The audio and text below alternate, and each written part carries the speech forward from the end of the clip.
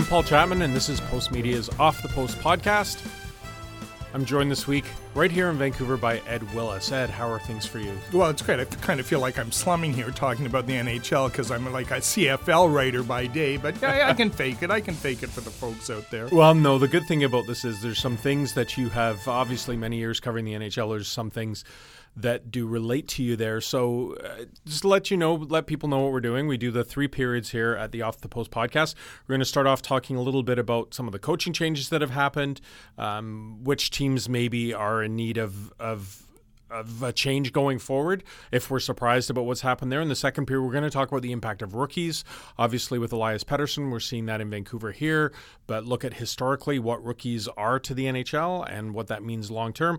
And then in the third period, we're going to talk a little bit about the Sens video, the Lucic situation in Edmonton, and then maybe talk a little bit about the Canadiens, Max Domi, and some of the things that are happening in Montreal and anything else we can think of around the league. But Ed, we will start with coaching changes. Maybe not so surprising that the Kings got itchy with John Stevens pretty quick, but I have to admit I was surprised when Joel Quenneville was relieved of his duties, so to speak. I mean, the Hawks aren't in a terrible situation. I know that had a bad couple of weeks. You've been around the NHL for a long time.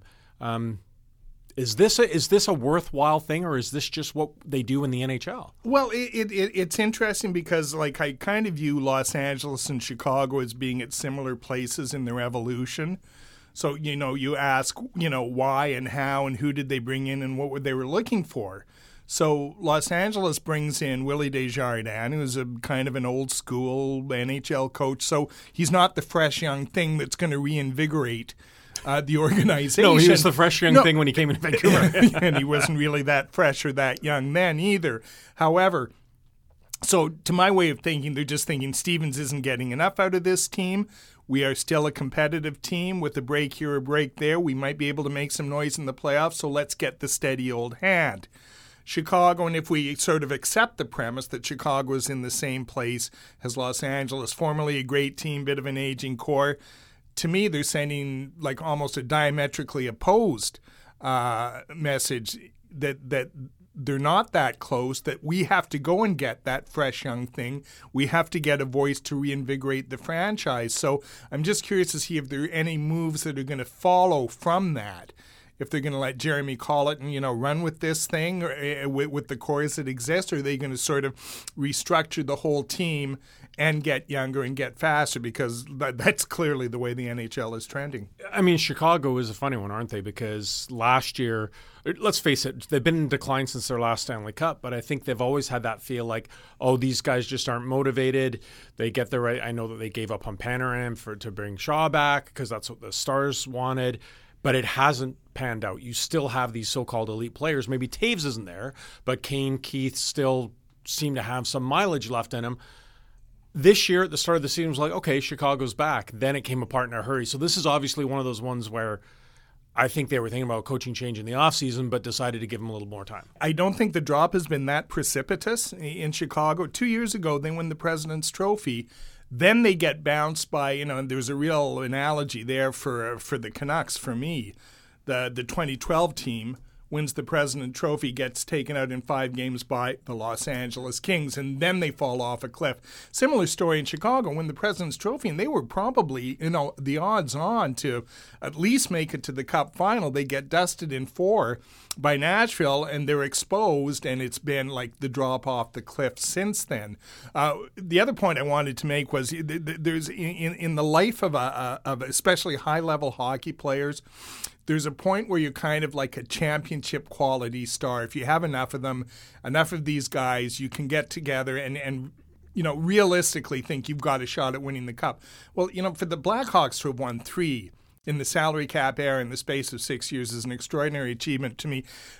There comes a time, though, where those players, and I'm thinking of Duncan Keith, I'm thinking of Seabrook, and I'm thinking of Jonathan Toews, they're still very good players, but they've kind of lost that edge that really set that team apart. And I think if you're going to start thinking about chasing championships, you've got to have those guys kind of at the peak of their career. Because when they start to decline, and that story has been repeated throughout NHL history over and over and over again. I'll just tell a quick story because I knew Terry Simpson from my time in Winnipeg.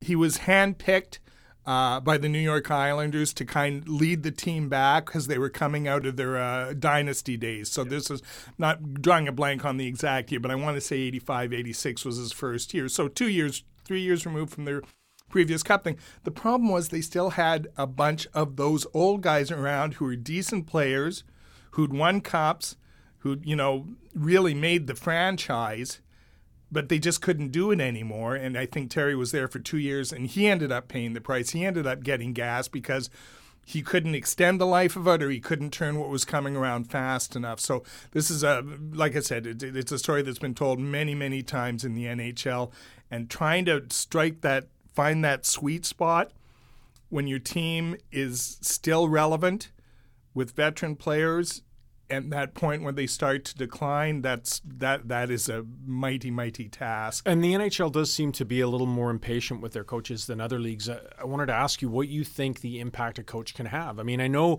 in Toronto, Mike Babcock was the guy. They have tried everything over 30 years to get the Leafs to be good again. And while they'd always had a collection of decent draft picks, it was like, no, we need the superstar coach. Now, it also helps when you get a player like Austin Matthews fall in your lap, but you bring in this guy with the experience who's won cups. Can a coach really make that big an impact? We have this conversation all the time, amongst the writers. My opinion is his role is really overrated. The exception there is when there's kind of a confluence of events, when an organization starts accumulating talent and they have the right man in the right place to bring it forward. And I think we're seeing that. I think Babcock is a good example of that. He goes there, the cupboard is bare. In the space of 2-3 years, they're able to add Austin Matthews. They're able to add Marner. They're able to add players like that and build them. Now he's got something to work with. And I think if you go back to Quenneville, Denny Savard was the coach in Chicago when they had accumulated all these. And again, look at the Blackhawks draft record over a 3-4 year period. And you'll see Kane, you'll see Tays. Keith came a little before that, but he was still there, and Seabrook was an 03 draft, that great 03 class. So when you have that group together and then you add the coach, but I don't think a coach, just having the coach in and by itself, there's got to be these other factors coming together. Every sport does have sort of rock star coaches, though, and I wonder... I think you might put Quenneville in that category now, where the people were shocked that he left. Do you think he'll be picked up by someone? I mean, this is a lot up to him, but he might want a year off, but do you think he's going to be a mid-season replacement for someone? It wouldn't surprise me. And I look at a team like St. Louis that should be doing better than that were clearly constructed to win now. I don't think, you bring him in as part of a 2, 3, 4 year plan. I think you bring him in if you want to win right away, because I think that's where he is right now. He is that guy. You raise another question. I would just refresh my memory because I had a point I wanted to make but there just about superstar coach. Yeah. Okay, now this one was interesting to me because Babcock really reset the bar for coaches' salaries, and to me, that was a real kind of tipping point. In you don't see trends change that sharply in the NHL, but this was a new frontier. Babcock, and the way he dragged along, so all of a sudden, Quenneville, who is kind of the guy who really deserves the money, gets $6 million a year. I mean, that was unheard of. Stanley Cup winning coaches were $1.5, maybe $2 million, 6-7 years before that. But the one that really struck a chord with me was when Claude Julien signs with Montreal. Okay, he wins a cup in Montreal. In Boston, excuse me. Montreal's a bit of a tire fire. So they go out and get this guy, but they give him $5 million a year, a 5-year deal. As much as I question the existence of whether a superstar coach exists, the fact that they get paid like it now kind of changes the way they're perceived. Well, look at Barry Trotz. I mean, I know Sure. that deal was in the cards before the cup win came. It seemed like that marriage was going in different directions, but to win a cup and go somewhere else that just doesn't happen in other sports. On that point, just something that you talked about earlier is being the fresh young thing. Hockey seems to struggle with that. We've seen in many ways, like the NFL, how you don't seem to get a college coach generally be able to make the leap to pro. We haven't seen that in junior hockey, no matter how many hot shots they've had. But John Stevens, to me, was someone who was a little bit like Dallas Eakins, who this young guy, cerebral, was that was thrown around. He's new. He can relate to today's players. it just hasn't worked. I mean, who is like these fresh young guys that are supposed to revolutionize the game? Yeah, I think Stevens had a little longer career at the AHL level than Dallas did. I think, and I'd have to do a deeper dive because I know he was mentioned, and I recall thinking the Canucks were targeting him. Yeah, they were at that point. And was that the year they hired Torts instead? I think so. Yeah, I think it was. So I mean, I think they wanted Stevens. Like he didn't want to come yesterday, yeah, but I know. It was 5 years. They wanted ago. Stevens didn't want to come. They interviewed Eakins, and he chose Edmonton instead. And we know how that went there. But this is what I mean: is these guys come in, supposedly revolutionary thinkers, get away from the old school conservative hockey. But I can't think of one where it's really worked. I mean, Balsma was another guy. Sure. Oh, look, coaching genius. He had Crosby and Malkin. Well, amongst other isn't parts. It funny right? the way that always works. So I'm going to sort of dovetail this into the team I'm most familiar with, which is your Vancouver Canucks, and I like the way they've gone about it too. The way they've gone about it with Travis Green, a bit of a fresh young face in that he had no prior head coaching experience in the NHL. But he puts in a shift in Portland. He gets the head job there, and then he has 4 years with the Utica Comets, where he's running the show. But when they bring him in at the time where he's not overburdened by expectations, but they are starting to accumulate some nicer pieces around him, so he grows with the team. And so he's familiar with those players. That he's a familiar voice. I think that really has a chance to work. I'm trying to think of it. I think it's kind of been done elsewhere. I kind of look at Carolina with Ron Francis, and again, they've. I'm sorry, Ron Francis, idiot. Rod Brindamore. Yeah. Rod Brindamore as the head coach, but bringing him in with a young team and letting them grow together, and sort of think of other examples like that around the league. Jeff Blashill in Detroit, maybe. Yeah. Well, I mean, I think this year's been refreshing. It seems like everyone in hockey wants to put the American Thanksgiving caveat on. It's still early, but until Ken you reach Holland that point, that. It was Ken Holland. Yeah. Ken Holland said it, and he's usually right. Yeah, but these things are like they kind of get passed into the. Yeah. But if we look at the NHL standings, I mean, top 3 teams: Tampa, Nashville, and Toronto. 3 teams that people were picking at the start of the year to be, real Stanley Cup contenders. But I look at some of the other names, and in particular Canadian. You got Montreal in 10th, you got Calgary in 4th, you got Edmonton in 6th, man, that killed me there. Vancouver in 6th. Edmonton curiously got off to a horrible start, but they've really picked it up of late. Are you surprised a little bit that there's teams that were really being picked? I mean, some of those like Calgary, Montreal, Vancouver, are all being picked to be real bottom 5 teams, and yet here we are.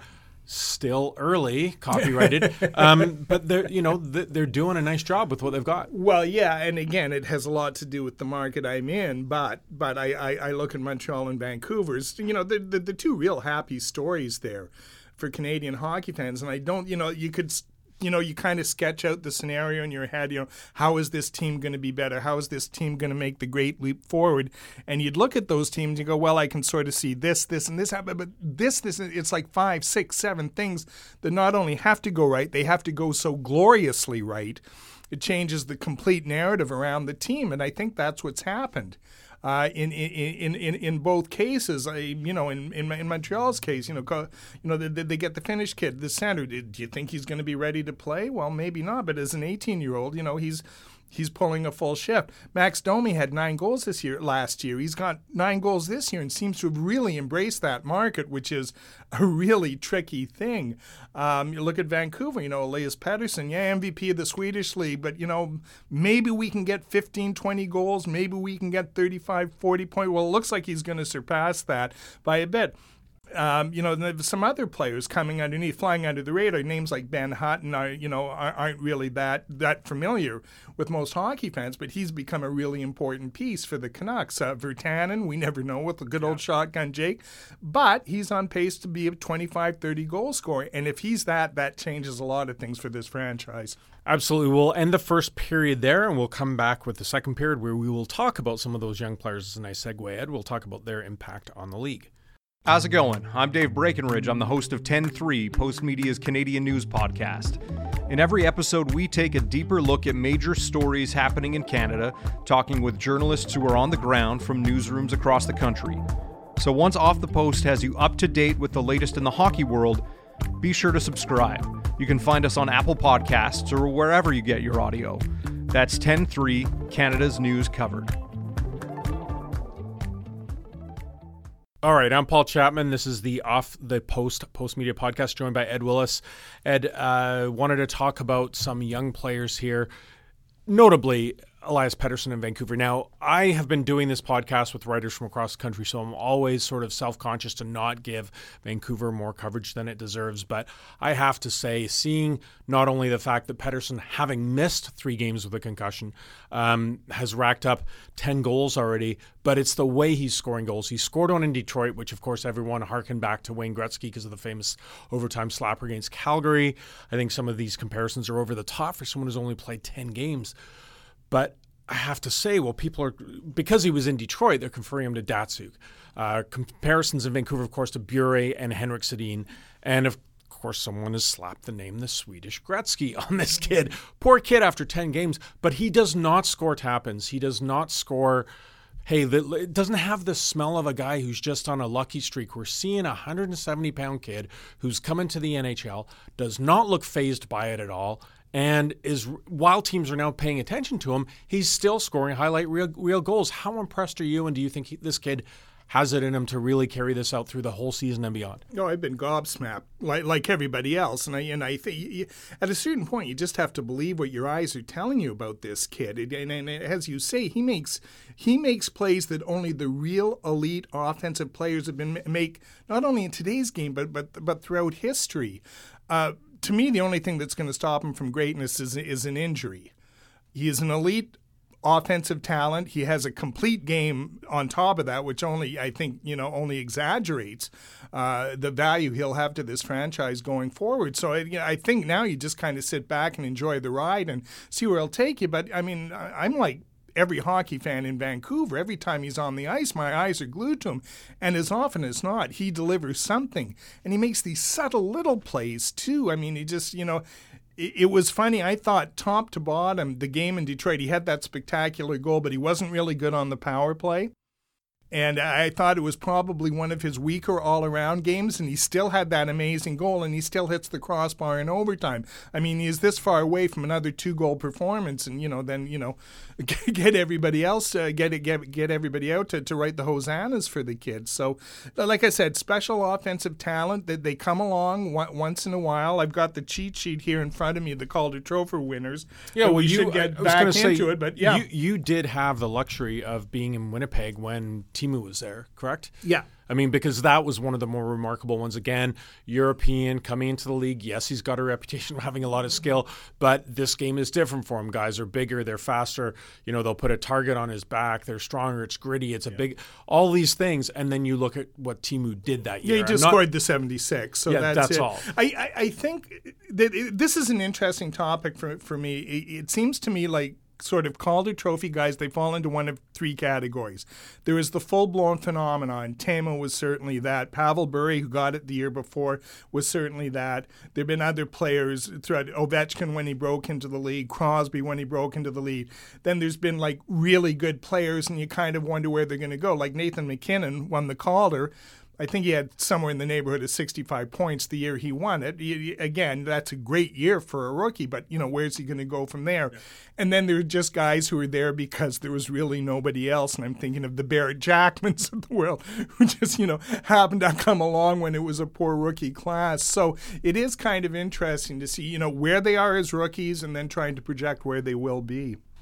We like to pick on the Canucks again here, and last year, if you go back to the fact that they had another, a guy who probably would have been in higher consideration for the Calder had he not got hurt, and Brock Besser. Well, the Canucks tried to scratch him, or not tried, they did scratch him the first 2 games of last season. There was this idea that coaches don't trust rookies. And that's why with Pettersson coming in and all this talk about him only being 170 pounds, and we know coaches are obsessed with defense, and here you've got an offensively gifted player. But has the contract and the salary cap kind of changed the way some coaches have to look at these guys if they're younger and they're impact players? It's almost like they don't want to trust them, but they're having to, which is a bit of a change in the NHL, because it seemed to me like they really like to bubble wrap their young players. Yeah, it seems to me you have to have 2 or 3 guys on their entry-level contracts or something close to their entry-level contract. So 2 or 3 guys who are producing at an elite level that really haven't cashed in yet. And I think that's what makes them value, and that this is what enhances Pettersson's value. I mean, clearly he's going to be an $8, $9, $10 million hockey player by the time his next contract rolls around. But you've got him right now, and he's producing at a level. And see if you can make because this is really one of the real windows you have. Toronto's right there now. They still have a problem with Nylander, but they've got the other guys. This is really the last year for them because they're going to have to pay Matthews. They're going to have to pay Marner. They're going to have to pay – I'm not sure where Riley is. And I don't think he fits in there.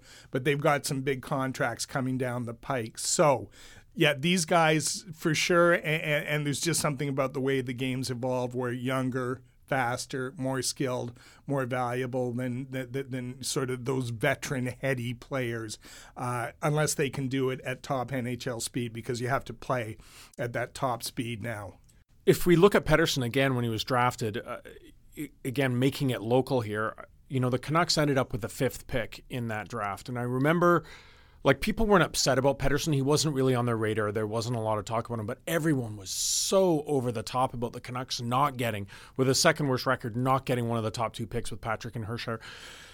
There was just such angst that they weren't going to get an elite player, and yet here you are, 3 years later, and you're seeing a guy who pretty clearly would be the top pick now if they went back and did that. Does this just say a lot about how we don't know what a kid is at 18 and you don't know what their mindset is or how they're going to adapt to it? A little bit that, but I think when you look at the history of the draft, more often than not, right, there are kind of those outliers that pop out from, with like Steve Yzerman was the 4th overall pick, and it seems to me the guys who were picked before him were Sly Turgeon. I know LaFontaine went before them, and Brian Lawton was the 1st overall pick in that draft, right? So number 98. Yeah, so you go, and that story should be. But I really think if you're going to judge the history of the draft going back to late 60s, mid to late 60s when it starts, you'll see where the guys pick as often as not are an accurate representation. Now, in this case, and I can remember writing this, the Glass kid from Portland. He was like 6'3", he had 94 points in the Western League. I said, that's all I need to know about him. and I thought for sure, and they passed on him, and they take Pettersson, and he shows up. I mean, you look at him, he's built like an HB pencil. There was nothing, and he'd even played in the Swedish Second League that year, and then all of a sudden, he goes up to the Elite League, and then you start hearing the stories and this this unworldly talent level he's got, and you see how's that going to translate to the NHL? I remember they were going to play him on the wing this year. Oh, I know. They didn't think he could handle the workload at center.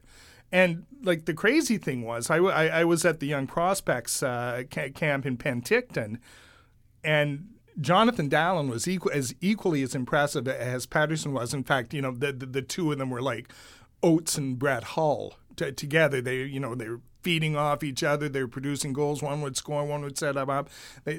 There was so little to choose between them. But Pettersson just has that thing when the lights come on and the puck is dropped. It really is impressive. Yeah, there was something the first game when he scored on his first shot, I believe, in the NHL, and got the fans excited, and the fans were chanting his name. I remember this GIF that came out of him at the bench, just kind of nodding his head with a little bit of smile, and he just seemed like, oh yeah, no big deal. Or chanting my name was kind of nice. It wasn't. I'm not comparing him to Austin Matthews, but Matthews' first game when he scored, was that a hat trick? At least, I'm saying got 4 or 5 points. Yeah. These guys just have a way of announcing themselves on the stage. You're right. It's a certain kind of mindset. There isn't this awe of I'm in the NHL, I have to earn my place. There's this. It's so good to see young players who just feel like they belong. Yeah, and then Teemu was a little bit of a different animal because I think he was 21 or 22. He'd played in the Olympics for Finland in 92, and then he comes, so he's a little more of a fully formed character. And the same thing, the very first game he plays, it's like, he's just playing at a higher, faster level.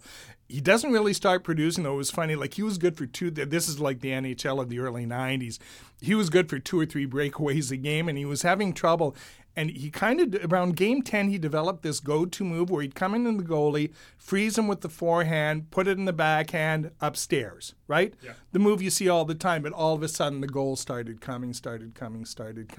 And, again, just to sort of connect the dots here, Bure was that same guy. I mean, Vancouver folklore, and I was at the very first game because I was covering the Jets. Yeah, I was covering the Jets, and it was as an electric a sporting event as I've ever seen. Didn't really do much, and then halfway through the first period, takes the puck and goes through the whole team, and the crowd was on its feet. And every time he stepped on the ice after that, you could feel that buzz, and it was something. I have to say we were looking at over the last couple of years what looked like a pretty lean time in Canada for the fortunes of the Canadian teams, but we've talked about a good story in Montreal with Domi. Obviously, Pettersson's revitalized some interest here in Vancouver. Of course, you got McDavid in Edmonton. You've got what's happening in Calgary, which is a great story as well, and you've got Matthews in Toronto. When we come back for the third period, we're going to talk a little bit about Ottawa because while they've had better than expected results, they also made the news this week for something that was a little bit shady. So we'll be right back with that story. How's it going? I'm Dave Breckenridge. I'm the host of 10-3, Postmedia's Canadian news podcast. In every episode, we take a deeper look at major stories happening in Canada, talking with journalists who are on the ground from newsrooms across the country. So once Off the Post has you up to date with the latest in the hockey world, be sure to subscribe. You can find us on Apple Podcasts or wherever you get your audio. That's 10-3, Canada's news covered. This is the Off the Post Postmedia podcast. I'm Paul Chapman, joined by Ed Willis. Ed, I wanted to talk about this video with the Senators in Ottawa, and I know that the story is the fact that this was captured by Uber and they shared it. I think this has been going on forever. There's teammates sitting around there yakking about the coach, what they don't like and everything else, and the fact that it's become public, they've had to apologize and everything else. But Ottawa, like from the Eugene Melnick videos to the Carlson the controversy last year with his girlfriend, coach, Hoffman, the and assistant coach. It's just, I mean, what's going on with this unbelievable. team? Something's broken there. I don't know what it is. But it is. It's flabbergasting the things that have happened one after the other, after the other, after the other. If one of those things happens in the space of 5 years, it's enough. It's a great story. That's all people are talking about, right? You're that goofy team where the this and the this happened. It's almost like water off a duck's back at this point. And I think you're right. I think for the chattering classes, it's a sexy enough story, and you can it says this, it says that. But you're so right. Like, this has only been going on forever, as long as there's been team sports. I'm sure Sprague Claghorn complained about the coach of the Ottawa Silver Sevens in the 20s. There just wasn't any social media around to record it. So what a shame there wasn't. Which would have been great. Yeah. So yeah, I'm not going to take that one too seriously. It's like embarrassing for the Senators, embarrassing for some of the players, and especially embarrassing for Matt Duchene, whose reputation has really taken a hit here in the last couple of years, who I kind of, he was on that 2012 gold medal team I covered in Sochi, and I thought he was like a real good kid, and he was kind of, absorbing and learning, the game and the time-honored Canadian tradition from, all these great veterans, and it just hasn't happened for him. No, and you're right. For the players, it takes a hit, but I wonder about the coach. I mean, yes, complaining about your boss takes place everywhere, even here, I'm sure. That's not the issue. Everyone does that, but when it's filmed and it's out there, I just this is so humiliating for the coach. The players have apologized, but the loss of respect, that's got to mess up the dynamic, don't you think? Or is there a way past it? Well, yeah, you put your head down and you get on with things, and then if you find it really is broken, I guess soon enough. I'd never heard of the dude before this video came. Congratulations, you're famous. Famous, right? Yeah. Well, I was a little worried. It was, my friend Mark Crawford was going to get caught in the cross. I think somewhere along the line they might have to look at changing things up there. It's going to be hard with that owner. To me, that's where the poison starts, and it's just kind of like a trickle-down effect from there. When your ownership is messed up, you tend to feel it at just about every level in the organization. That's so true, isn't it? I mean, we can look at all sorts of organizations throughout sports, and it really does. The ones that are successful seem to have this one vision from ownership that kind of hires the right people and let them go on with it. Because, I mean, Ottawa's not a bad story this year. They got off to a good start. They've slipped a little bit lately, but, they've got a couple. They lose Carlson, and we were talking about rookies. They got, Maxime Lajoie, 4th overall in NHL scoring or in rookie scoring right now. They've got a couple of other young players who've really stepped into the void, but it's the off-the-ice stuff that keeps dragging that franchise back into it. And for a team that really had a surprise playoff run, what was that, 2 years ago, 3 years ago? Now people are looking at this team going, man, they came within a Game 7 of of making the Stanley Cup Finals. And again, but, look at the way that team was. And, the pieces they had in place. And, they've lost Kyle Turris. They've lost Hoffman. They've lost Carlson. I mean, that team is a shell of what it was. Goaltending got them so far. It looked like it was, positioned to be a force to be reckoned with in the Eastern Conference for a while. And it just kind of like, and again, I keep bringing it back to the owner, but it just like he just did not have the, what's the word, the vision, the strength, whatever leadership. It was. Yeah, leadership. And just that kind of stability. To be able to provide stability at the top, to let the people who knew what they were doing go about their business. I find that's the stability comes from good leadership. You're absolutely right. I wanted to touch on a couple of other issues here. One, of course, is the Milan Lucic hit in Edmonton. Now, this is funny. You see the isolation. You see him stalking a player around the ice, waiting for his opportunity, taking a cheap shot, jumping on him, then the scrum starts and everything else. So, yes, it's a repeat offender, and yes, Lucic will be called a meathead and everything else, but this is, to me, is the uncomfortable truth that still lies in the NHL. And again, we'll go back to Pettersson and the Canucks. We saw this situation on the road in Florida, and there was a real fuss, I found, not just here in Vancouver, but through the NHL about, to me, it's almost old NHL versus new NHL. You may not like what Lucic did, and many will often think that shouldn't be in the game, but there's an element to it's a deterrent. It's the so-called policeman effect. And maybe this is going from the game, but there's still a need from it in a physical game when young offensive players can get hurt. I don't think the game has evolved nearly as far as it likes to think it has, because I still think I didn't have a huge problem with that. It bothered me a little bit because it had that kind of Bertuzzi stalking element to it, as you said. But in the end, he hit him and he pinned him and he didn't really throw any punches. But a pretty clear message was sent. I think he's going to get suspended 2 games for it.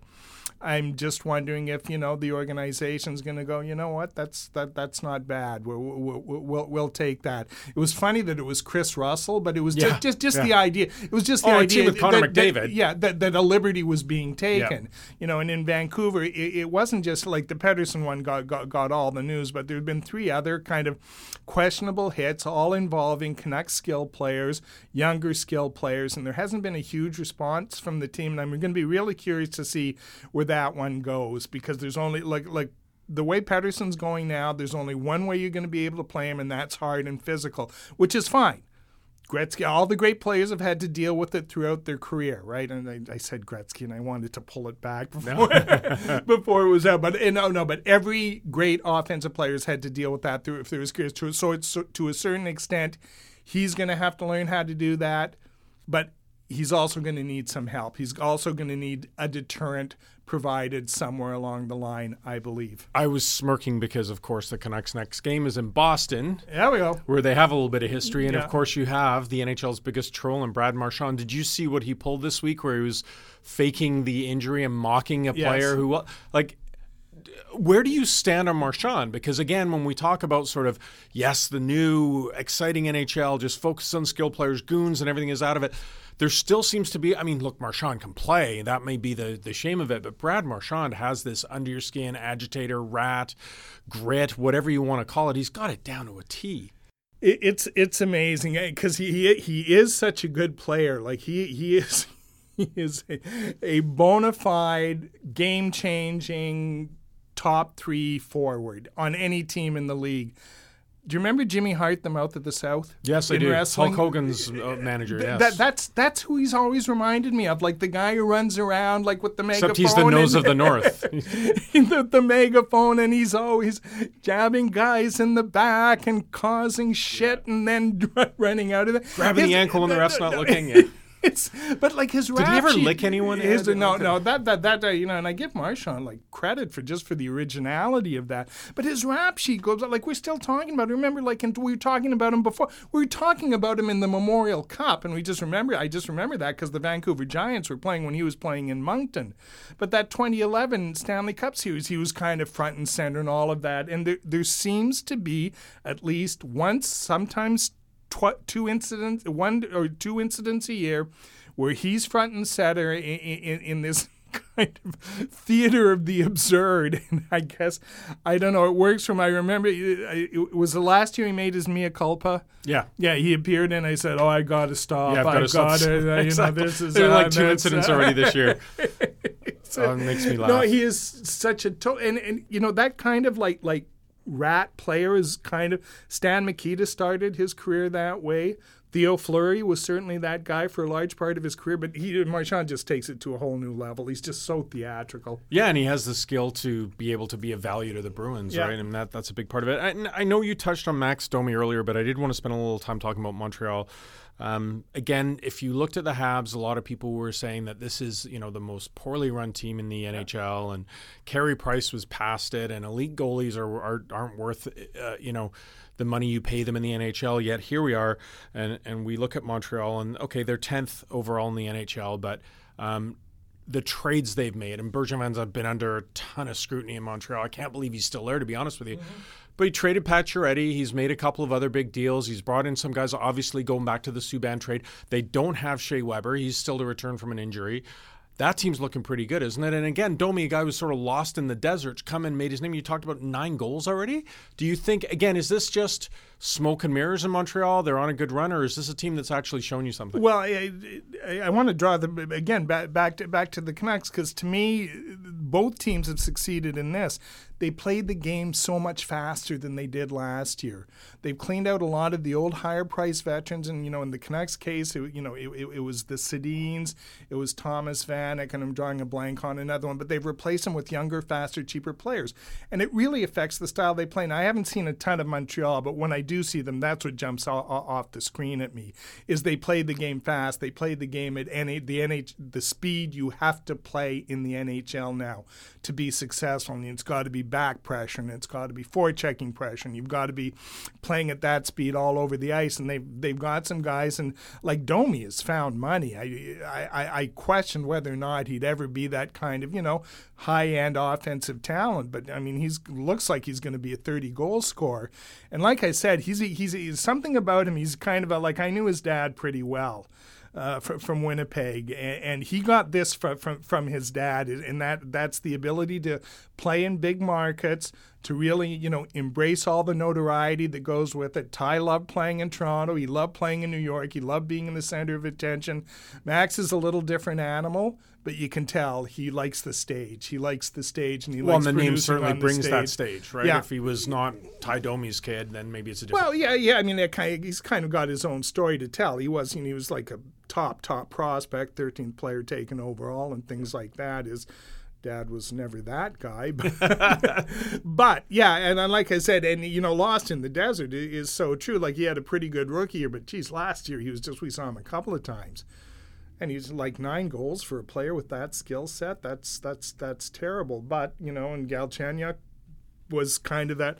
It was sort of, we'll trade. He's had a decent start in Arizona. Yeah, well, it's like we'll trade our Enigma for your Enigma, but yeah. I would have taken the 6'3" Enigma, Galchenyuk, versus full credit to Max. All right, Ed, we know you have to get off to Hamilton for your CFL duties. Appreciate you joining us this week. I'm Paul Chapman. This is the Off the Post Media Hockey Podcast produced by Dharma Kwana. Thanks to him for that. We will be back to talk all things NHL with you next week. If you enjoy the podcast, please subscribe through Apple Podcasts and give us a 5-star rating.